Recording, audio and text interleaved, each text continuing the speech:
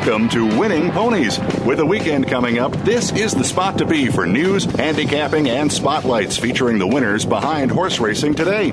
Now, here's your host, John Englehart, racing's regular guy. And thanks for joining us for another edition of Winning Ponies. I promise it'll be a good one. From Timeform US, we have Craig Milkowski. He is the brainchild behind this timing system that's a great handicapping tool. And this week in the TVG Pacific Classic, there's been controversy about the final time. They've already altered the buyer figures, and it looks like Timeform has something to say about that. So it'll be very interesting to learn about Craig. He has quite a storied past. As a matter of fact, he was part of the armed forces before he took on his responsibilities at Timeform. Also with us, a gentleman that's been here before, a top handicapper from the Daily Racing Form. You can read him weekly. Byron King will be capping with us. And, of course, it's closing weekend at Saratoga, so there's going to be plenty to talk about up there. We got the big baby races on Saturday and Sunday, and the Hopeful and the Spinster, the Spin Away. And then the races that we're going to be handicapping will be the Woodward, which, sad to say, we just had a late defection. It looks like Fort Larned and our friend Brian Hernandez will not be going to post, had some rear end issues, and they said, we're just going to kind of wait and train him up to a race down at Belmont rather than take the chance in there. So we'll talk about the Woodward. Then the Grade 1 for Go, that looks like an interesting race going 7 furlongs, always a challenging distance. We'll have some speedsters in there. Might see some of these horses in the Breeders' Cup Sprint down the road. And then we're going to go to the Bernard Baruch Handicap at Saratoga on the grass, 1.16 Grade 2 race. And then out to Del Mar with a race that's produced many a top filly, and it is the Del Mar Debutante, where Bob Baffert, he's got 3 of them in there, and if he can win it, he will tie Hall of Famer D. Wayne Lucas with 8 wins in the Del Mar Debutante, and he's got Awesome Baby in there who really does, in fact, look awesome. So looking forward to talking to Craig and Byron on the show. Hope that you've been going up on the Winning Ponies site. We've had some really nice hits this week. No sooner were we completing the show last week than on Friday came out with a nice superfecta at Monmouth, $860 there. Then on Monday at Mountaineer, we had a super for $316. Also on Monday at Saratoga, we nailed the superfecta in the 8th race for $618. And the hits, well, they just kept coming. Over at Mountaineer on Monday, $644 for a pick 3. And then on Tuesday, again at Mountaineer, where Winning Ponies has been doing very well, $3,124 in the 5th race super. Continued on into Tuesday, where we had 3 winners. At Mountaineer, a pick 4 paid $369, and then at Fort Erie, we had a super in the 6th, $1,915, and continue on early in the week at Parks, $211 pick 3. So I hope that you are going up to the website and pulling down the forms. They're easy to use, and I hope that you get a winner at a racetrack near you. Well, I mentioned briefly the controversy in the TVG Pacific Classic, but there sure wasn't any controversy about who won the race and how easy he won it. It was Game On Dude getting the win there. Of course, Game On Dude won, I believe, by the largest margin ever, 8.5 lengths. Now, what Bob Baffert did was he scratched Liaison out of the race, because you may recall that Joel Rosario got injured the day before, and he was supposed to be named on Game On Dude, but Martin Garcia substituted for him and did a great job. Mike Smith, who's the usual pilot of Game On Dude, opted to ride in the personal ensign, and that wasn't a bad call either. Royal Delta was just easy winner in the Grade 1 personal ensign race. She finished second in last year, but it was all game on dude out at Del Mar. And then, of course, it was a big day out there. They showed great numbers. That we have to get back to the Spa, because let's face it, the Travers card, it grew a solid crowd on television. They had one of their best crowds ever. And the Travers Stakes, you just can't throw out the Hall of Famer. D. Wayne Lucas does it with Will Take Charge. He just grinded it out. Luis Saez, riding the horse for the first time, just was powerful down the stretch. Every stride got closer and closer, but it was the speedster Moreno who put away Verrazano. 31-1. Moreno was right there. He gave up the lead briefly to Kentucky Derby winner Orb, but then Moreno fought back and got his head in front. But then again, charging down the middle of the track, coming off the rail, Will Take Charge, gets it done for D. Wayne Lucas. Congratulations to him. This is just another son of unbridled song. It seems like ever since he passed away 3 weeks ago, his horses have been winning at an amazing rate. So hats off to the coach, D. Wayne Lucas. Gets the job done in the Travers Stakes. It'll be interesting to see what happens down the road because it looks like could be a square-off in the Pennsylvania Derby. Well, let's get to some other news. Big news nationally is that in the 2014 Breeders' Cup races, Lasix will be allowed. It looks like the horsemen have pretty much gotten their way. This was a policy at a meeting at the California Horse Racing Board, and the Breeders' Cup pretty much has acquiesced to the horsemen here, and it looks like it's going to happen. So we will be looking to a Lasix-free juvenile race this year, but after that they will. And I think part of it is if they want to move the race to some other states, that they wouldn't be able to use Lasix, and a lot of the horsemen said, well, we're just going to boycott it. You know, my horse races on it, and I don't want them on race day not to be able to do it. Well, now on a sad kind of a personal note, somebody that a lot of you that have raced horses around the country have come in touch with this gentleman, and sad to say he left us too early at the age of 62, and that's Jeff Cody. Jeff Cody of Cody Photography. They have the contract at tracks just all over the place, a class act. He started the company with his brother Jack, one of the most respected Wind Circle photography companies in racing. I'm personal friends with his son Curtis, and heartfelt loss goes out to him. Cody's were everywhere, and they worked together, and they seemed to have fun doing their job, and everybody in the sport respected him. So seriously, we will miss Jeff Cody, but we know that they'll carry on the family tradition.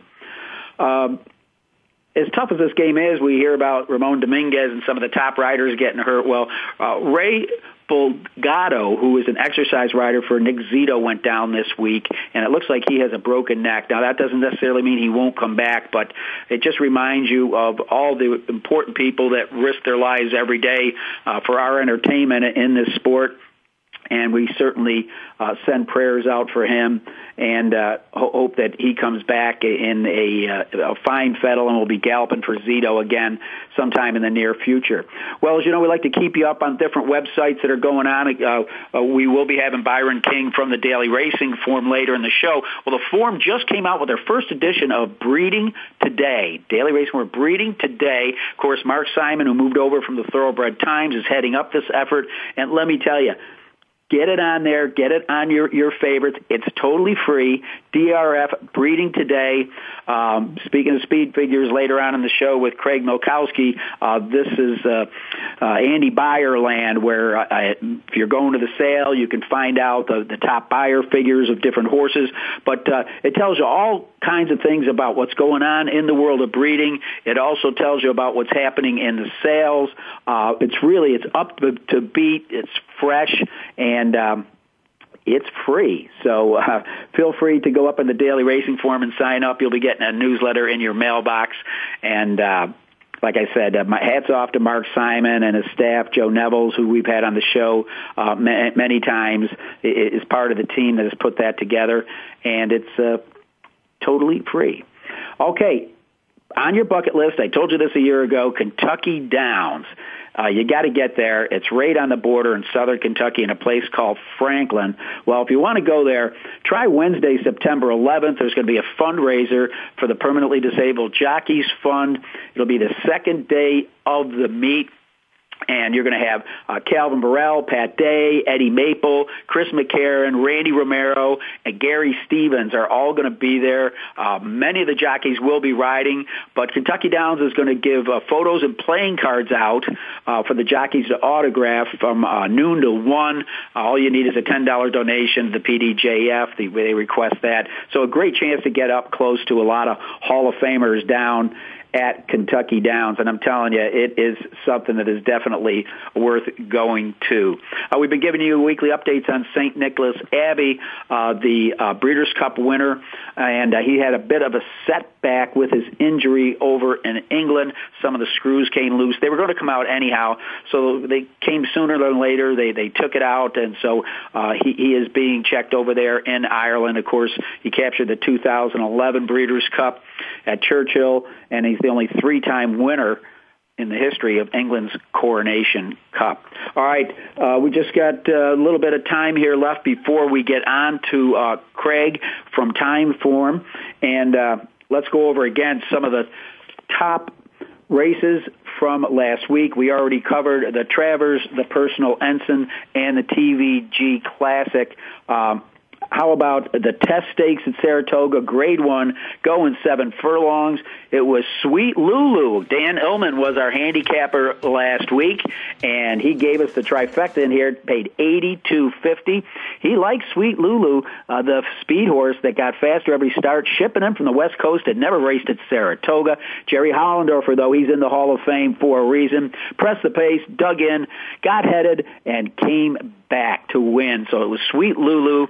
On top of Wildcat Lily, who was Dan's long shot pick. And then in the third spot was My Happy Face, who was my best bet in there. So $82.50. Hope you had that in the Test Stakes.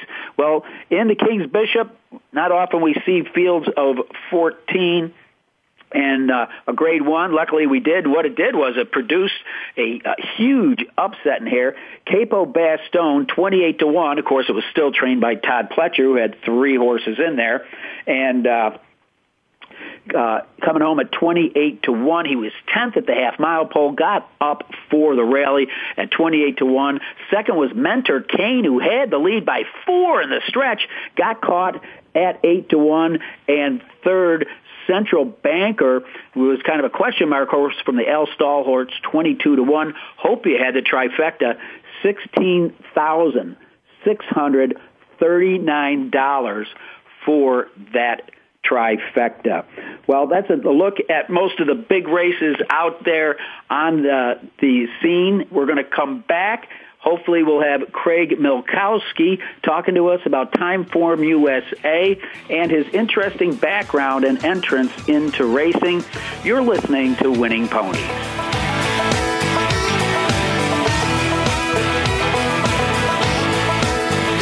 Well, I walk into the room, passing out $100 bills, and it kills and it thrills like the horns on my silk. Your internet flagship station for sports. Voice America Sports. And they're off. What? Can't make it to the track? You can still get all the action with winningponies.com, the home of the easy win form, the most accurate predictions on thoroughbreds, quarters, and Arabian horses at most American and Canadian tracks. Whether it be the Triple Crown, Breeders' Cup, Travers, Haskell, or your daily races, don't worry, let winningponies.com make some money for you. Lockdown coverage. Get ready to talk sports with the big guys. Tune in to Lockdown Coverage with Keith Lewis every Tuesday for the inside and outside of the business of sports. Keith and his guests will provide expert commentary and answer all of your burning questions about your favorite team, the players, and what's next. It's time to have fun with the game. Listen for Lockdown Coverage with Keith Lewis and his favorite co-hosts every Tuesday at noon Pacific Time, 3 p.m. Eastern Time on the Voice America Sports Channel. The talk doesn't get any hotter. Are you a real sports fan? Get ready to talk football and anything else sports with Kwame Lassiter, formerly with the Arizona Cardinals, San Diego Chargers, and St. Louis Rams. Kwame's got the experience, so he's prepared to talk sports with you every week on Kwame Lassiter's Sports Talk. It's on the Voice America Sports Network every Tuesday at 9 a.m. Pacific Time, noon Eastern Time. Get ready for unpredictable fun and sometimes a sarcastic look at the world of sports. That's Kwame Lassiter's Sports Talk on the Voice America Sports Network. The opening kickoff is a beauty. It's a fly ball deep right field. Back goes O'Neal. He's at the shot. Got it with 2.8 seconds left. To left. I don't care where they put him. This one is out of here. From high school to the pros, we cover everything. Let your voice be heard. Voice America Sports. You're tuned in to Winning Ponies with your host, John Englehart. Got a tip for us? Need a tip from us? If you want to talk with John or his guests, the phone lines are now open toll-free at 1-888-346-9144. That's 1-888-346-9144. Or you can send an email to show@winningponies.com. Now, back to Winning Ponies with John Englehart. All right, and with me right now is a gentleman I've never had the chance to meet or talk to for any length of time, so this should be an interesting interview. His name is Craig Milkowski. He's the chief figure maker for Timeform US. He's the founder of PaceFigures.com, where he developed an innovative approach combining final times and fractional times into one overall rating for each racehorse in every race. Craig has refined the approach to include pace projections for upcoming races based on prior results. His methods have earned a loyal following for well over a decade at his website, which has spurred the move to Timeform US. And first of all, Craig, I want to thank you very much for serving 23 years in the United States Air Force. I understand you retired in 2008 from Supreme Headquarters Allied Powers in Europe, Belgium, where you were a network administrator. Thank you very much for your service to the country. Well, thanks, John. I appreciate that.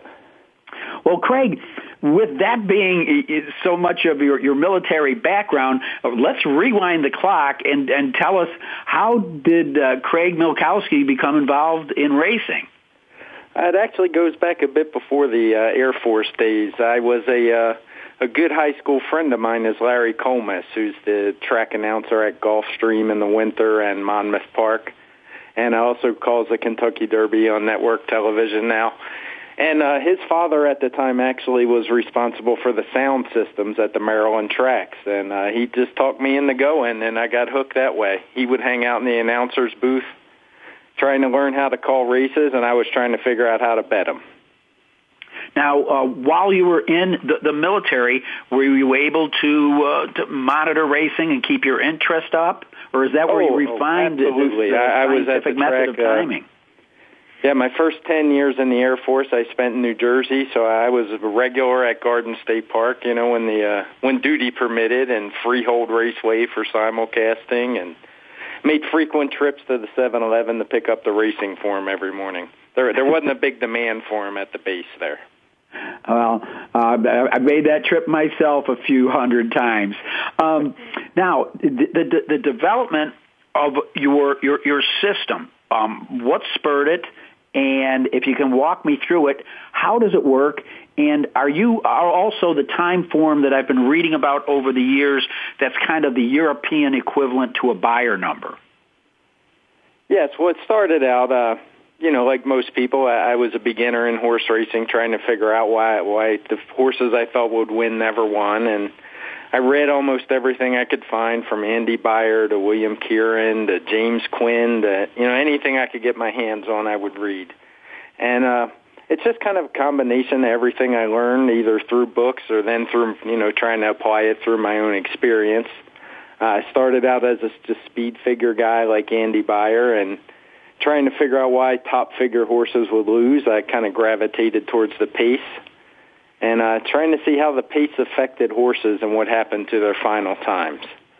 And I just came up with some different systems where, front runners, if the pace is fast, they get some extra credit, and closers do not, and vice versa. If the pace is slow, tend to enhance the figure of the closers while not doing that for the front runners.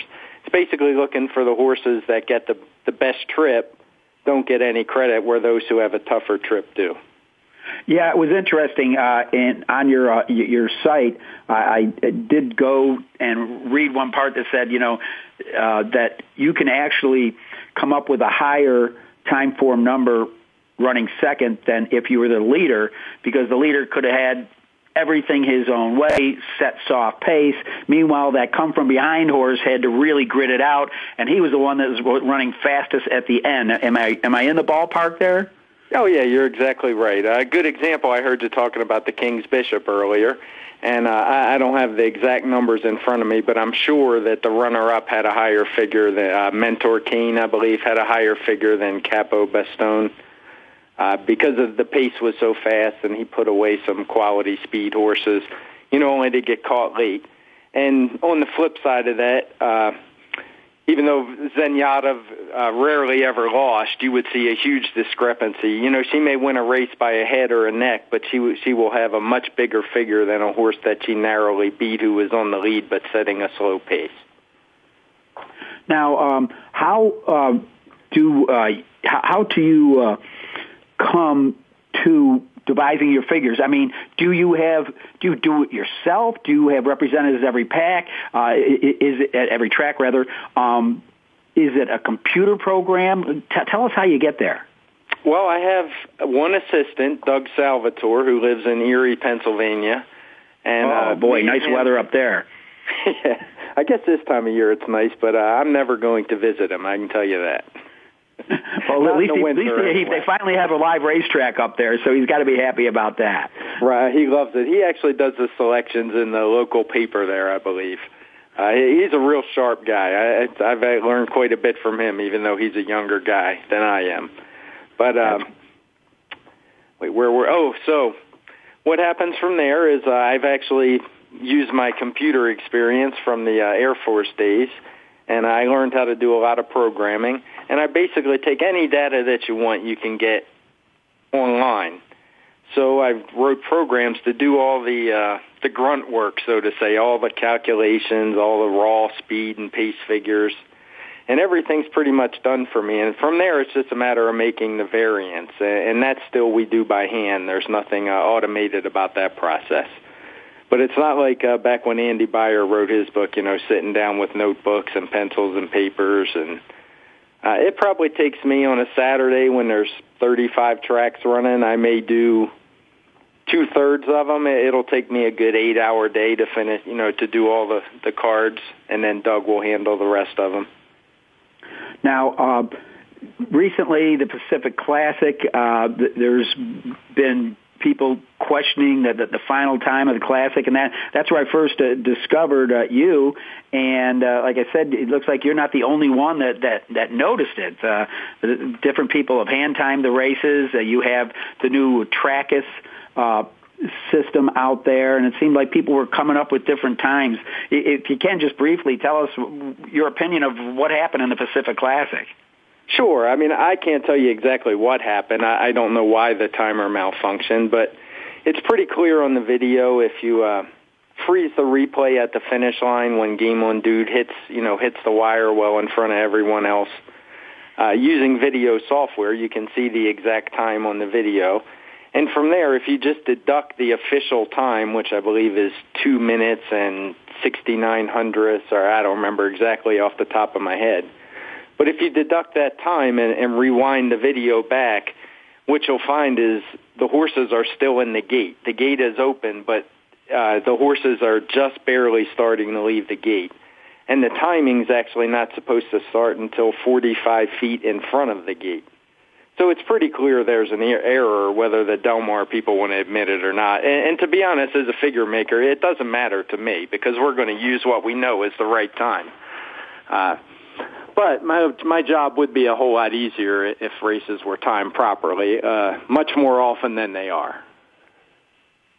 Well, what I can't figure out is in this day and age, I think maybe Trackers is coming closer than anything else. That they're using it in tennis now, and it sounds like they might use it partially in baseball, is why every horse doesn't have a microchip put in its lip when it's a yearling, and we'd never have to deal with this again. Do you see that as the future? Yeah, the technology is definitely out there to improve what we have now. And that's part of why I brought this up in a grade $1 million race to shed some light on this, because like I said in the article I wrote, this happens much more often than people would want to know about. There's times every week, several all around the country that are just totally out of whack with reality. And yet, they get printed right in the PPs. Well, and I know that I've been in many a daily racing form office, and quite frankly, chart calling itself is very subjective. It's a very difficult job for a guy, let's say, in these bigger races to track, 14 horses and where they are at every point of call. Certainly, at least Trackers gives you some idea whether a horse was far out from the rail or into the rail and exactly where he was at the running of each race. Well, through your site, tell us again. My listeners are proud. Hopefully, I've piqued their interest. How do we get to Timeform US, and what are we going to see when we get there?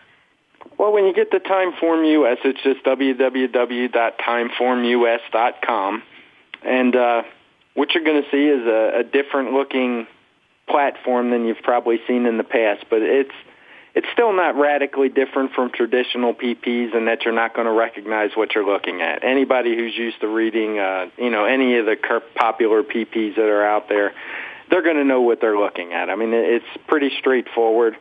And what we offer is, I believe there's 2 free races a day. You sign up for free. And I know for Del Mar and Saratoga, they pick one race from each track, and usually the best race, the feature race of the day.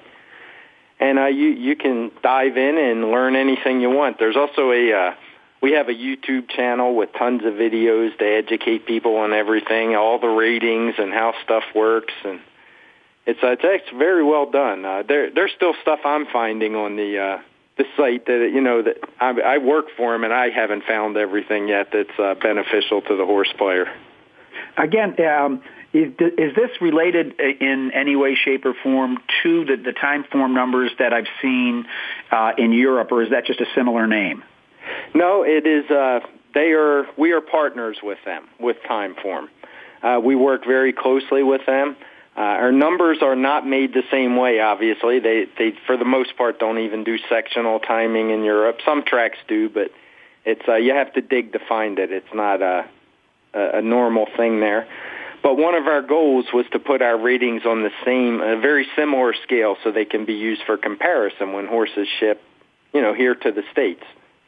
And I think we've really accomplished that goal. All right. Again, give us how we get to your website, www.timeformus.com. Is that correct? Yes, that's it. All right. Well, Craig Milkowski, thanks so much for spending time with us here on Winning Ponies. We try to educate our players as much as we can and give them as many options as they can to get themselves to the winner's circle. I wish you nothing the best. And again, thank you for your service to our country. Okay, thanks for having me, John. Anytime. All right, Craig Milkowski was there. And up next in the batter's box, it's none other than one of my favorite cappers, Byron King from the Daily Racing Forum. You're listening to Winning Ponies.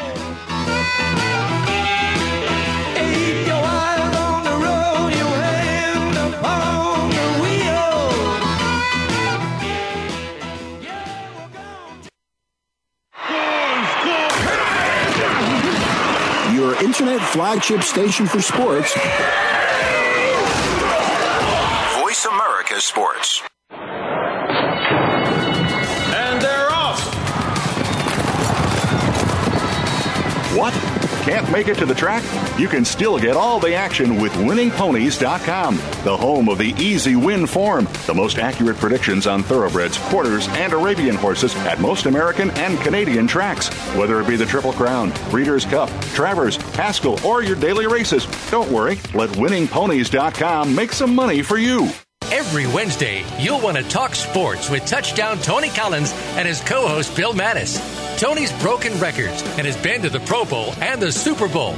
We'll talk about what's happening in sports every week with news, action, and notable guests from all aspects of the sports world. We'll also involve you by discussing questions and topics of interest sent in via email from listeners all over the world. Become what you believe. Tune into Sports Talk with Touchdown Tony Collins, Wednesdays at noon Eastern Time, 9 a.m. Pacific on Voice America Sports. Every Wednesday, you'll want to talk sports with Touchdown Tony Collins and his co-host Bill Mattis. Tony's broken records and has been to the Pro Bowl and the Super Bowl. We'll talk about what's happening in sports every week with news, action, and notable guests from all aspects of the sports world. We'll also involve you by discussing questions and topics of interest sent in via email from listeners all over the world. Become what you believe. Tune into Sports Talk with Touchdown Tony Collins, Wednesdays at noon Eastern Time, 9 a.m. Pacific on Voice America Sports. This Is It Sports is an engaging talk program that includes you, the experts, and sports, all moderated by Coach Carl Hargrave. We'll talk about what's going on in the general sports world, collegiate and professional. Take a look at youth-oriented sports, athletic development and sportsmanship, faith, and where it has its place in sports, along with a lively discussion with Coach Carl every week. Tune in to This Is It Sports with Coach Carl Hargrave every Thursday at 3 p.m. Pacific Time, 6 p.m. Eastern Time on the Voice America Sports Channel. Your internet flagship station for sports. Voice America Sports.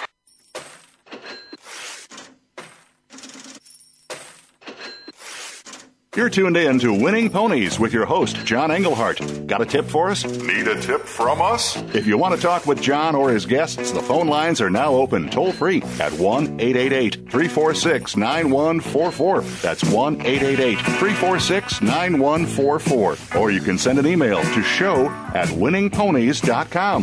Now, back to Winning Ponies with John Englehart. All right, and with me from the Daily Racing Form, one of my favorite columnists, handicappers, and people in the game, one other than my man, Byron King. What's going on, my friend? Oh, same, John, and yourself? Doing good. These are exciting times in racing. I mean, you get to the end of August, and both coasts are putting on great shows, even though it's not going to happen till the fall. The horses are starting to kind of separate themselves as to who might end up for the divisional champions. Certainly, we learned nothing about that this week in the Travers Stakes, a race where a lot of people were wondering if it was going to be a breakout race for Verrazano and stamp him as the horse he was, if the Derby winner Orb, with his unconventional way of coming into the Travers, would jump to the front, or if Palace Malice, who appeared to be on an ever improve, was going to stamp himself as the 3-year-old to catch. And then all of a sudden, the coach, Dwayne Lucas, who's only batting like 3% at Saratoga, jumps up with "We'll take charge." How did you look at this jigsaw puzzle this week? Well, there is always a. We'll put it this way. I think Palace Malice was the best horse in the race. I thought he had a troubled trip. This is a horse that typically lays very prominent early, and he broke poorly and was, second to last or something, and then, of course, had to circle the field. So I thought for him to run fourth, the nose behind Orb was really quite a performance in defeat from Palace Malice. That said, I think his poor break kind of allowed, the door to open for some of these long shots. But I mean, who would have thought? It's really amazing. I did not pick Orb in the Kentucky Derby, but he was so dominant. Boy, after he won, it just looked like it was his division, right? And it's really remarkable how suddenly this thing is wide open. I mean, it's all going to boil down to who runs a good race, probably against older horses, will probably determine it. So the championship. It really will, and it just I can tell you what, right now, for those that bet Palace Malice and were disappointed, the horse had an extra 175 pounds on its back, which was me and my wallet. So you can. It also had me too. For a second there, I thought you subtracted 10 off me, so I was going to be very appreciative of that. Because I packed 185, so boy, just together, Lord have mercy, the poor fella. So that was a lot of weight on that horse's back, and yeah, I mean, pretty much at the half-mile pole, I wasn't feeling real good. He was just a little too far back. The pace was not suicidal. Hey, hats off to Eric Goulier, if I'm saying his name right, sending out Moreno. I saw him on an interview on the Daily Racing Form site earlier in the week, and he was quietly confident about his horse's chance. He went off at 34-1. He admitted that he was probably going to be right there with Verrazano, but it was interesting that it was Verrazano that dropped the anchor and not Moreno. It was, but I have known Eric Guillot for a long time, and he is like one of these. Who would I compare him to? He's kind of like the New York Jets football coach Rex Ryan, just full of bluster. I'm trying to think if somebody else might be a good comparison for those that don't know him. But, I mean, this guy will sound off on just about anything. And, of course, he thinks every one of his horses is the world's greatest. And I actually thought it was pretty low class of him to say publicly he had some disparaging comments he said about Lucas. I didn't hear that. About taking him on in the Pennsylvania Derby next, which is a possibility for both horses. He was saying that Lucas's horses rarely put two back to back in the past decade or two. And while obviously I think the glory days of the Lucas barn are certainly he's past that period. I mean, who is Eric Guillot to criticize the Wayne Lucas? It's yeah, let's take a look at his body of work. I thought it was in poor taste, and those things are better left unsaid. So, and then it comes out that the horse apparently had some abscess in his mouth, but of course doesn't tell the public any of that ahead of time, just only after the fact. So, but that's that. So. Well, that's that, and again, you talked about them facing older horses. Just before we get on to the top older horses in the Woodard, I don't think there's too much to say about the Pacific Classic.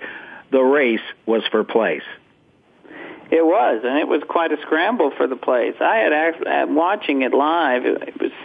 I had no idea it was second or third, and part of it was the video feed. At least what I was watching was the track feed. I'm not sure about the national coverage, but it was hard to tell who was second. It was quite a bunch finish, and clearly Game On Dude was spectacular, and I'm in the camp that does believe that the time was wrong on the race, and but either way, if you need the time of the race to tell you that he ran a great race in there, you need to put on some eyeglasses, because that's, you just had to watch the race to know that he was spectacular, right? So whether or not he'll show up on the big day, that's the question with him. He's a little bit of, to date, has been a little bit of kind of a older horse version of Verrazano, in that he's looked brilliant in some of these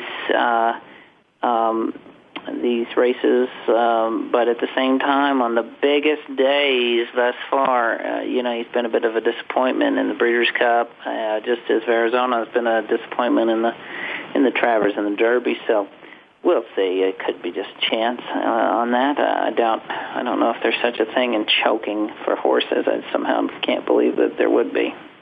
All right, well, briefly, before we get on to the Woodard, I've got to say another scintillating performance, winning in Handy, was a Royal Delta in the personal ensign. I'm really hoping that she doesn't, or her connections get pushed into going into the Breeders' Cup Classic. I hope she stays with the girls when it comes Breeders' Cup Day.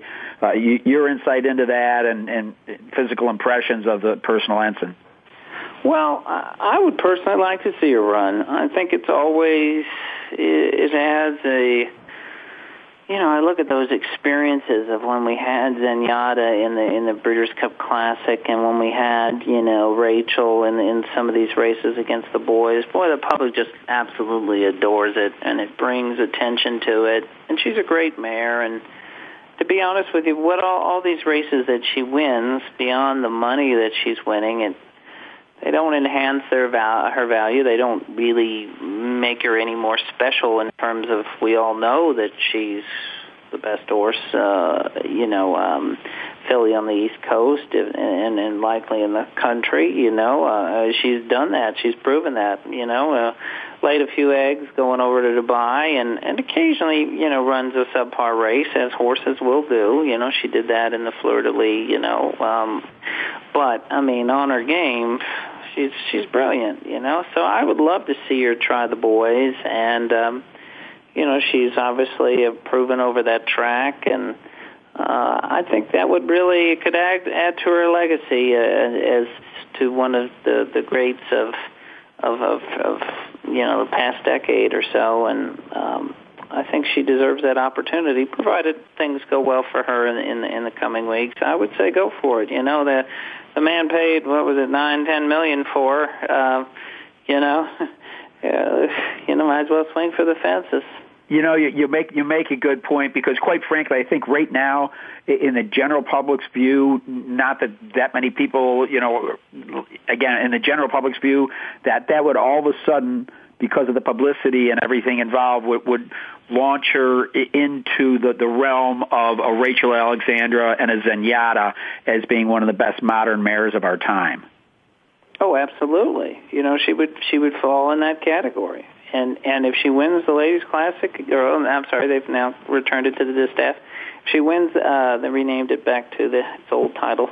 But if she wins it again, sure, she's great. But does anybody? I don't think anybody puts her up there with Zenyatta or Rachel, for that matter. Not that Rachel won it, but she did win, against the boys at Saratoga. I think, and of course the Preakness.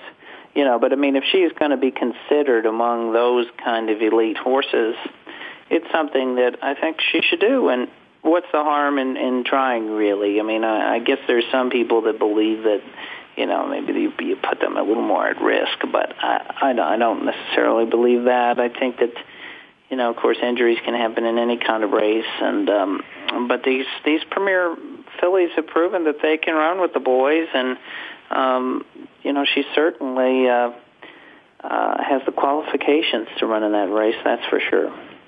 Well, and obviously in the hands of Hall of Famer Bill Mott, and quite frankly, to look at her physicality, I don't see why there's probably not a reason she can't. She just looks like she is a male horse the way she's been dominating her division. Oh, yeah, and she reminds me so much of AP Indy and how she runs, different running style, but how she drops her head. She kind of, AP Indy had a very unique way of running that I'm sure many of your listeners recall. He would drop his head real low, and she does that too, but she just has this giant stride and sustained speed that is really an amazing trait. She can just keep pouring it on, and she's a good one, and I certainly would love to see her against the boys. I think it would make for just a highly memorable Breeders' Cup Classic, and who knows?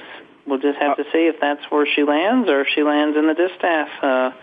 But either way, a really remarkable career and a lot of sportsmanship shown thus far by her current owner.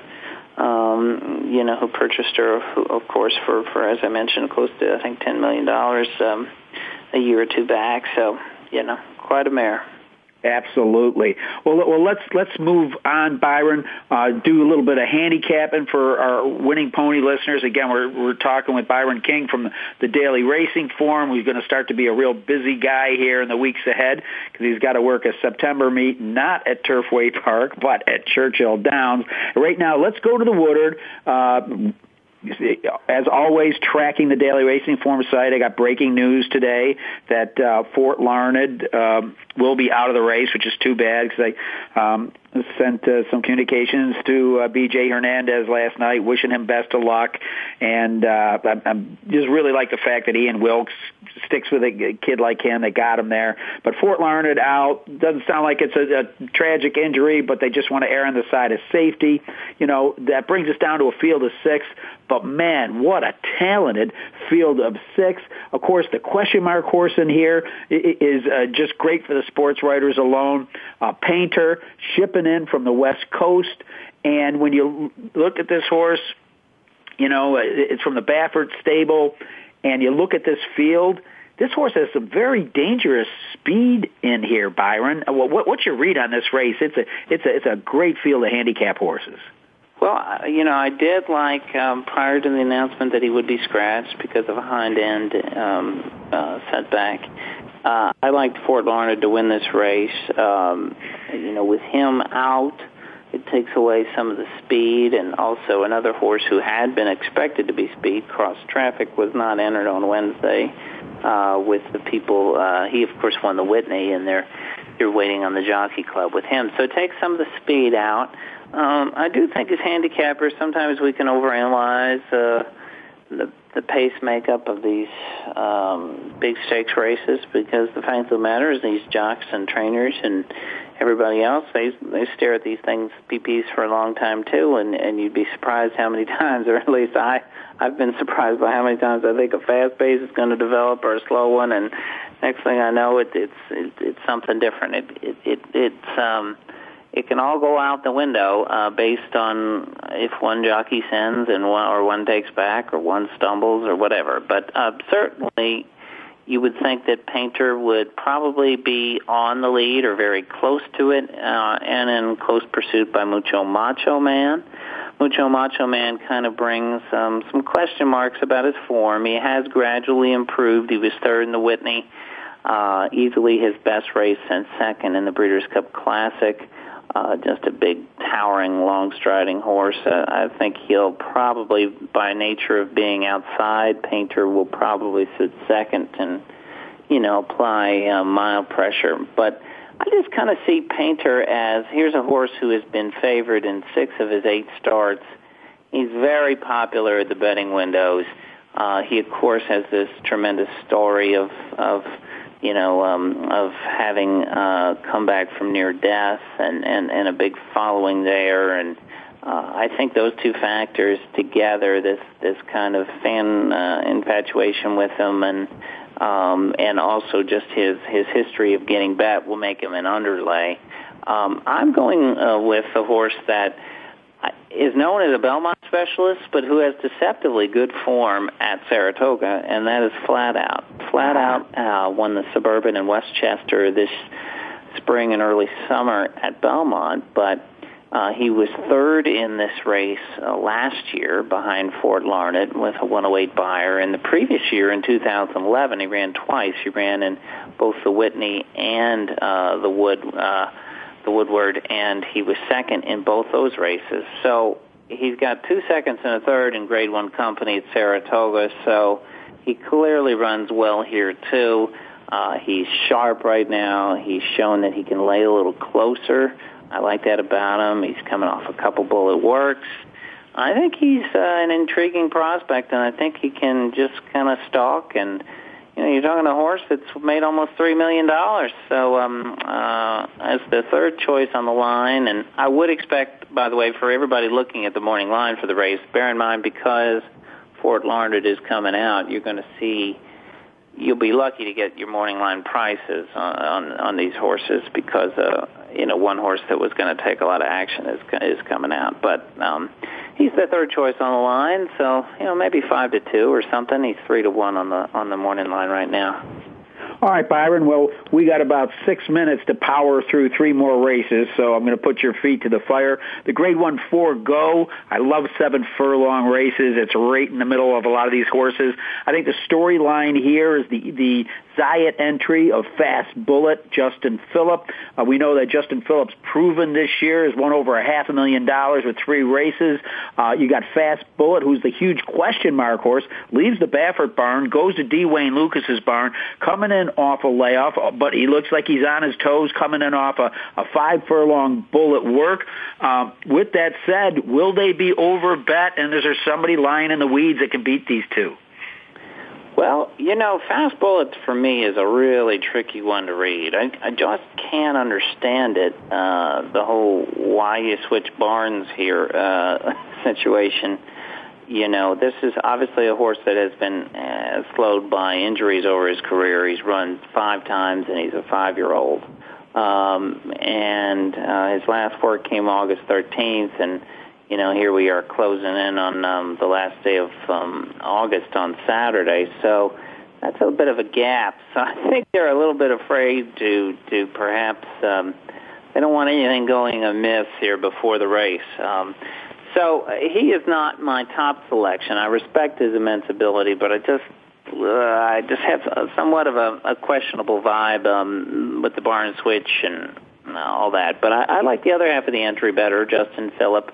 He's been primarily a 6 furlong specialist. He won the Vanderbilt.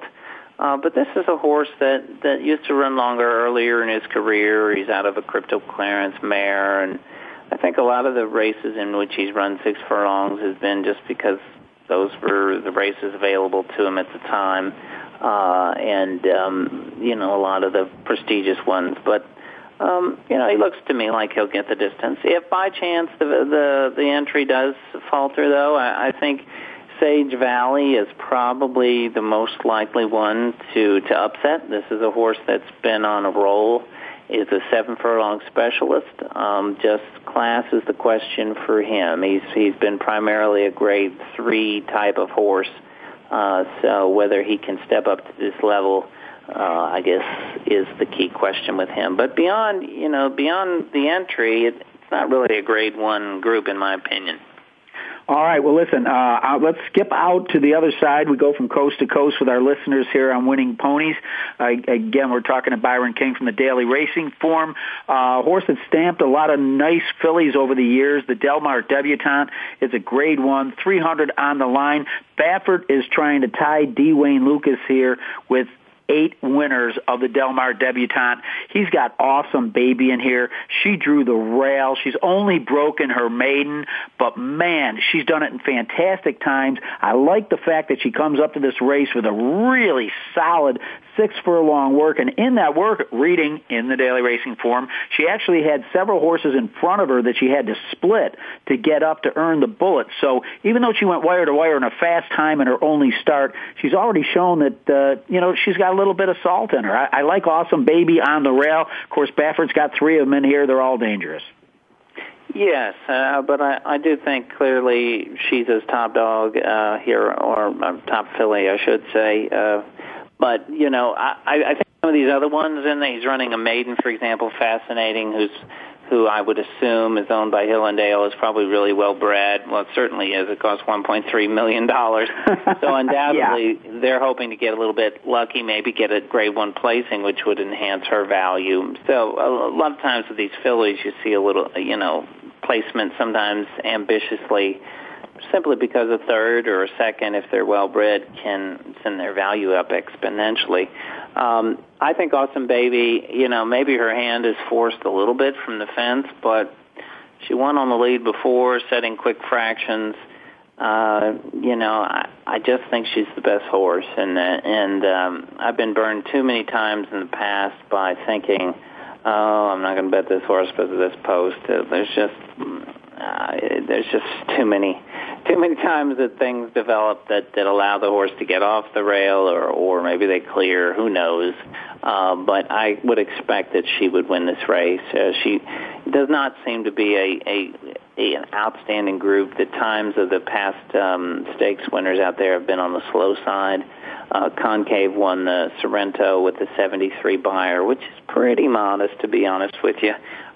She would be my second choice in the race. I'm not giving anybody anything they can't easily see here in the past performances, and that's why it's a watch race for me, not a betting race, because I just honestly feel like when I look at the morning line, Awesome Baby and Concave are first and second choices, and to be honest, I think they're the first and second best horses. So those are the kind of races you watch with interest, but unless you feel like you've got some difference of opinion with the betting public, I think those races are ones where you want to concentrate where you differ with the public, not when you agree with them.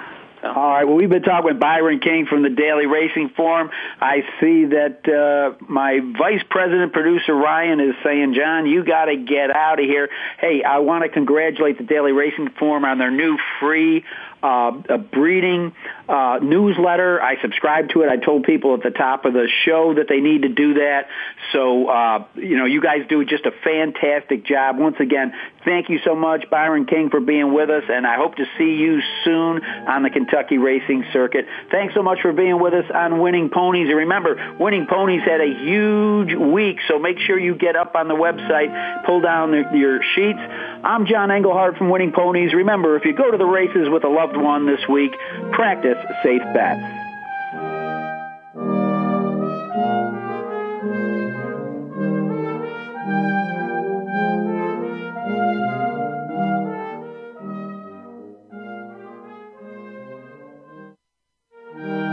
Thanks for listening to Winning Ponies with John Englehart. We know the information from today's show will help you at the next post. Keep listening for more next Thursday at 8 p.m. Eastern Time, 5 p.m. Pacific on the Voice America Sports Network.